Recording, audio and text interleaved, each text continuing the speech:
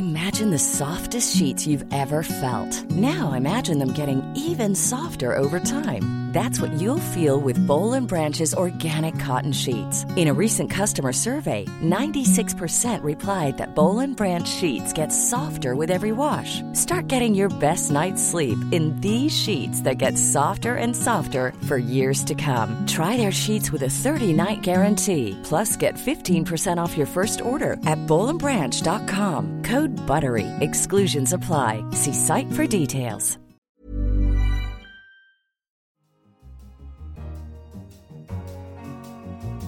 Hello and welcome to Money Talks on Economist Radio.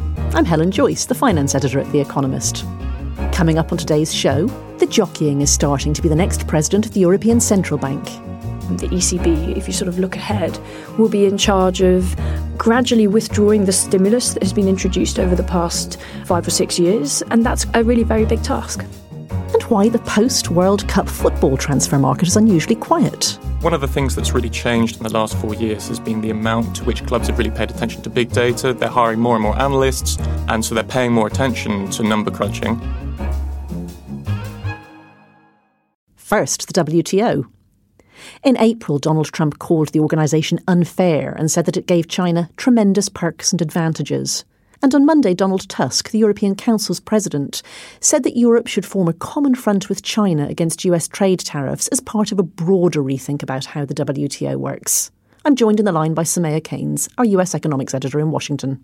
Is the world trading system under attack, Soumaya? I think it is. I think essentially what we've seen is that the Trump administration is unhappy with how the rules work, how the system is working for America.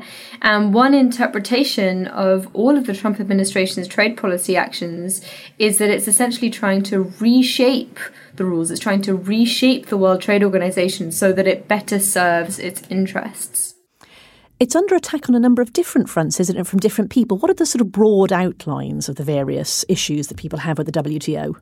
The Trump administration, I think, is engaged in a three-pronged attack of the WTO, or the global rules-based system of trade.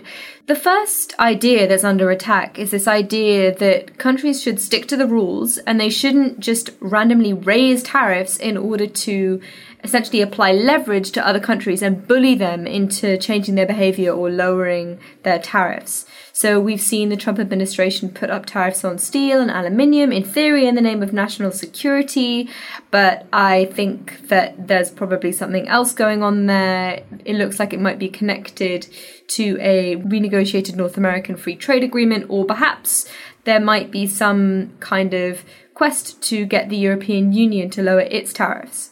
So that's the first attack. The second attack is this idea that at the moment there is a system that the WTO has of resolving its trade disputes. And the Americans are in the process of blocking the appointments of judges to the appellate body of the World Trade Organization. And obviously, if it blocks so many judges that they can't hear cases, then the whole system will get gummed up and countries essentially might start taking matters into their own hands. The third attack is the American attack on China. So we've seen tariffs go into effect on $34 billion worth of American imports from China. There are more in the works. And here, the big accusation is that the Americans haven't specified what they want. But it does look like there are others who are trying to essentially work out what the Americans want, also talk to the Americans about what they want. And so there's a process underway of thinking about how to remake the rules of the World Trade Organization so that they could fit something that the Americans might like a bit better. And that's largely about China, isn't it? I mean, America's not the only place that's frustrated with how China fits into this rules-based order. Yes, exactly. And so essentially what the European Union, Japan, what they're trying to do is they're trying to identify areas where actually they're upset about Chinese trade practices, where they're frustrated that the rules haven't given them the leeway that they want in order to defend themselves against Chinese trade practices. So they're essentially trying to say, okay, well, we've got this very, very aggressive American government in power. Is there any way that we could essentially avoid wasting this crisis? This all sounds terribly risky, though. I mean, this is an architecture that, though it's not perfect, it has endured for some decades. And we are looking at a simultaneous attempt to unpick it in lots of different ways. Is there a way through, really? I wouldn't say I'm particularly optimistic. I think you can carve out some kind of best case scenario where perhaps the EU, Japan and America negotiate some kind of new set of rules. They take them to China. China somehow signs up because it wants a stable global trading system, and the worst tensions get resolved. You could see that happening, but there are just so many ways in which the plan could all go wrong. What if Donald Trump puts tariffs on European and Japanese cars? Are they then able to cooperate with him?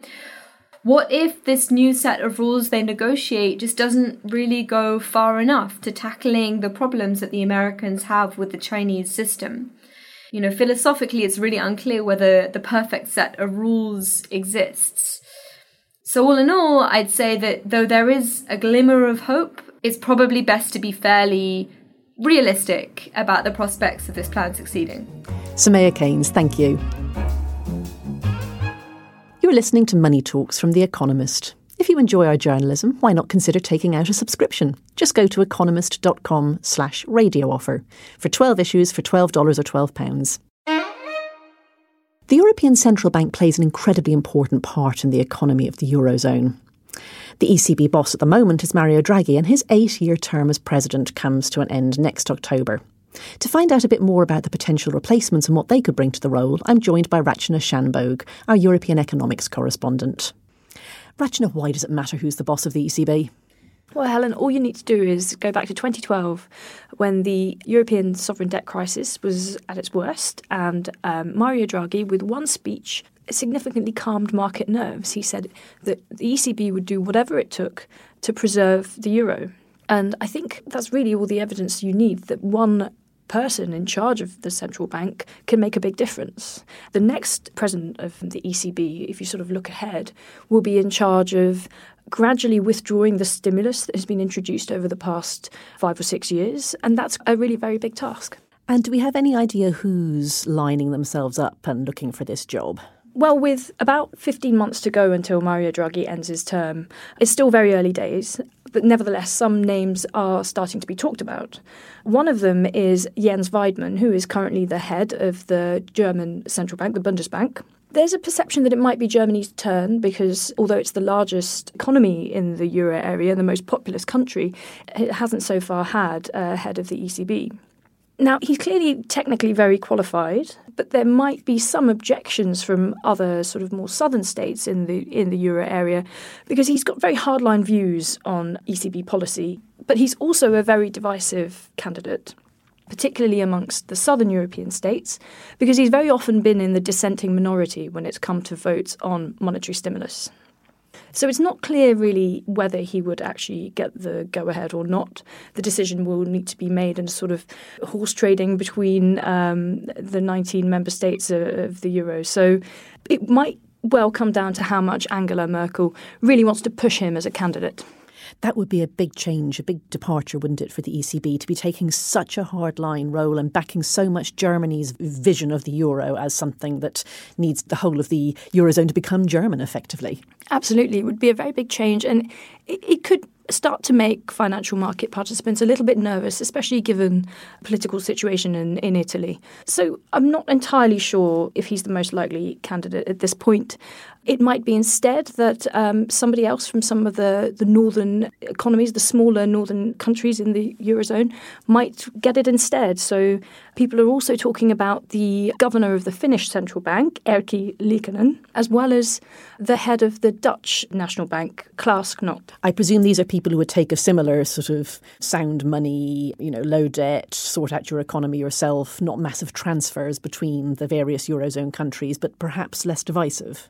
I think that's right. Certainly Erkki Liikanen has been viewed as helping sort of reach consensus and build a consensus, and certainly isn't regarded as being as controversial a character as Jens Weidmann. So is this one of these European roles that gets decided largely on nationality and largely behind closed doors, and in the end they don't necessarily end up with someone terribly good? Well, there's a lot of considerations that go into it. You're right, it comes down to nationality. We also have the European parliamentary elections next year, so there's a chance that the next head of the ECB will be decided alongside sort of the horse trading around who's going to be the president of the European Commission or the head of the European Council. If we look back to Mr. Draghi's appointment nearly 8 years ago, the decision was made to go with an Italian candidate, even though there was already a Portuguese vice presidential candidate in place. So 2 Southerners at the head of the ECB, if you like. And that was perhaps because Mr. Draghi was the best candidate. And the hope is that this time as well, rather than going with a sort of compromise that isn't technically the best candidate, that the prime ministers and presidents will make the same decision. As the date gets closer, if we don't have a sort of a consensus candidate that people are coalescing around, does that mean that the markets start to get worried about the euro again? I think it depends on who's being talked about as possible runners at that point, and also what's happening with the Eurozone more broadly. I mean, if the Italian political situation and, the economic policy in Italy is sort of not a concern for market participants, then they might not be so worried about who's in charge of the ECB. But I think it really all depends on what happens over the next year to 15 months. Thanks, Rachana. What are your thoughts on the next president for the ECB or on the future of the World Trade Organization? Send us an email at radio@economist.com or on Twitter @economistradio. Finally, after the thrilling conclusion to the Men's World Cup in Russia, we turn our attention to the football transfer market. Often after an international tournament, player prices see a rise following standout performances. But this year the market is unusually quiet. To discuss why this is, I'm joined in the studio by James Tozer, who's written about this for this week's Economist. James, who's really looking like they might get poached? Anyone at all?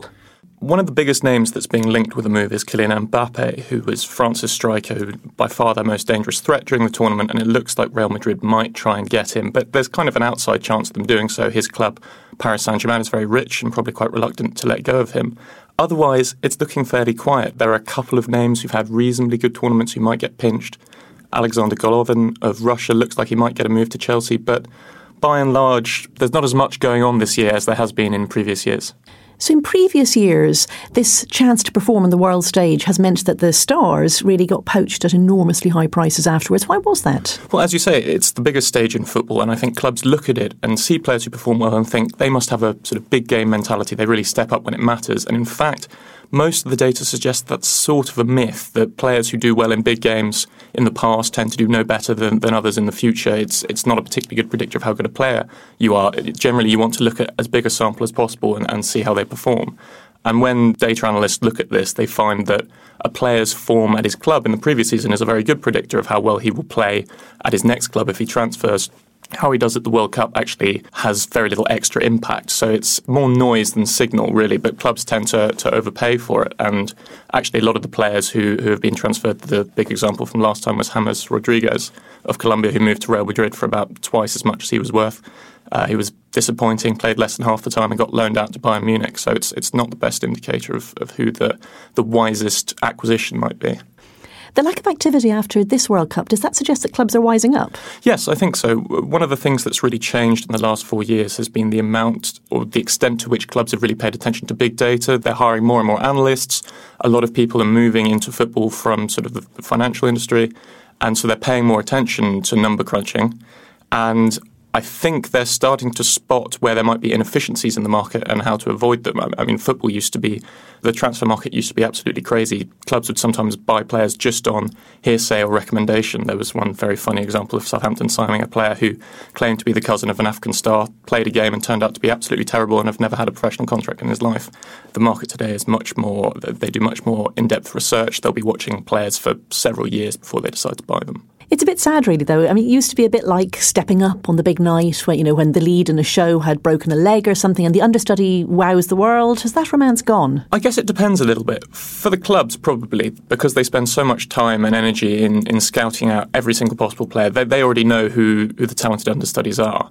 But for the fans, I think it's still there because you still get the same number, perhaps even more unlikely names breaking through from Africa and South America and Asia who the fans may not have heard of, but the clubs are already aware of. So I don't think the romance from a sort of spectating perspective has gone necessarily. Great. Thanks very much, James.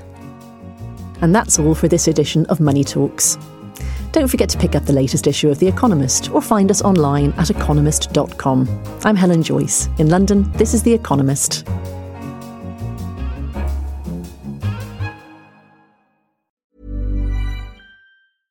Imagine the softest sheets you've ever felt. Now imagine them getting even softer over time. That's what you'll feel with Boll & Branch's organic cotton sheets. In a recent customer survey, 96% replied that Boll & Branch sheets get softer with every wash. Start getting your best night's sleep in these sheets that get softer and softer for years to come. Try their sheets with a 30-night guarantee. Plus, get 15% off your first order at bollandbranch.com. Code BUTTERY. Exclusions apply. See site for details.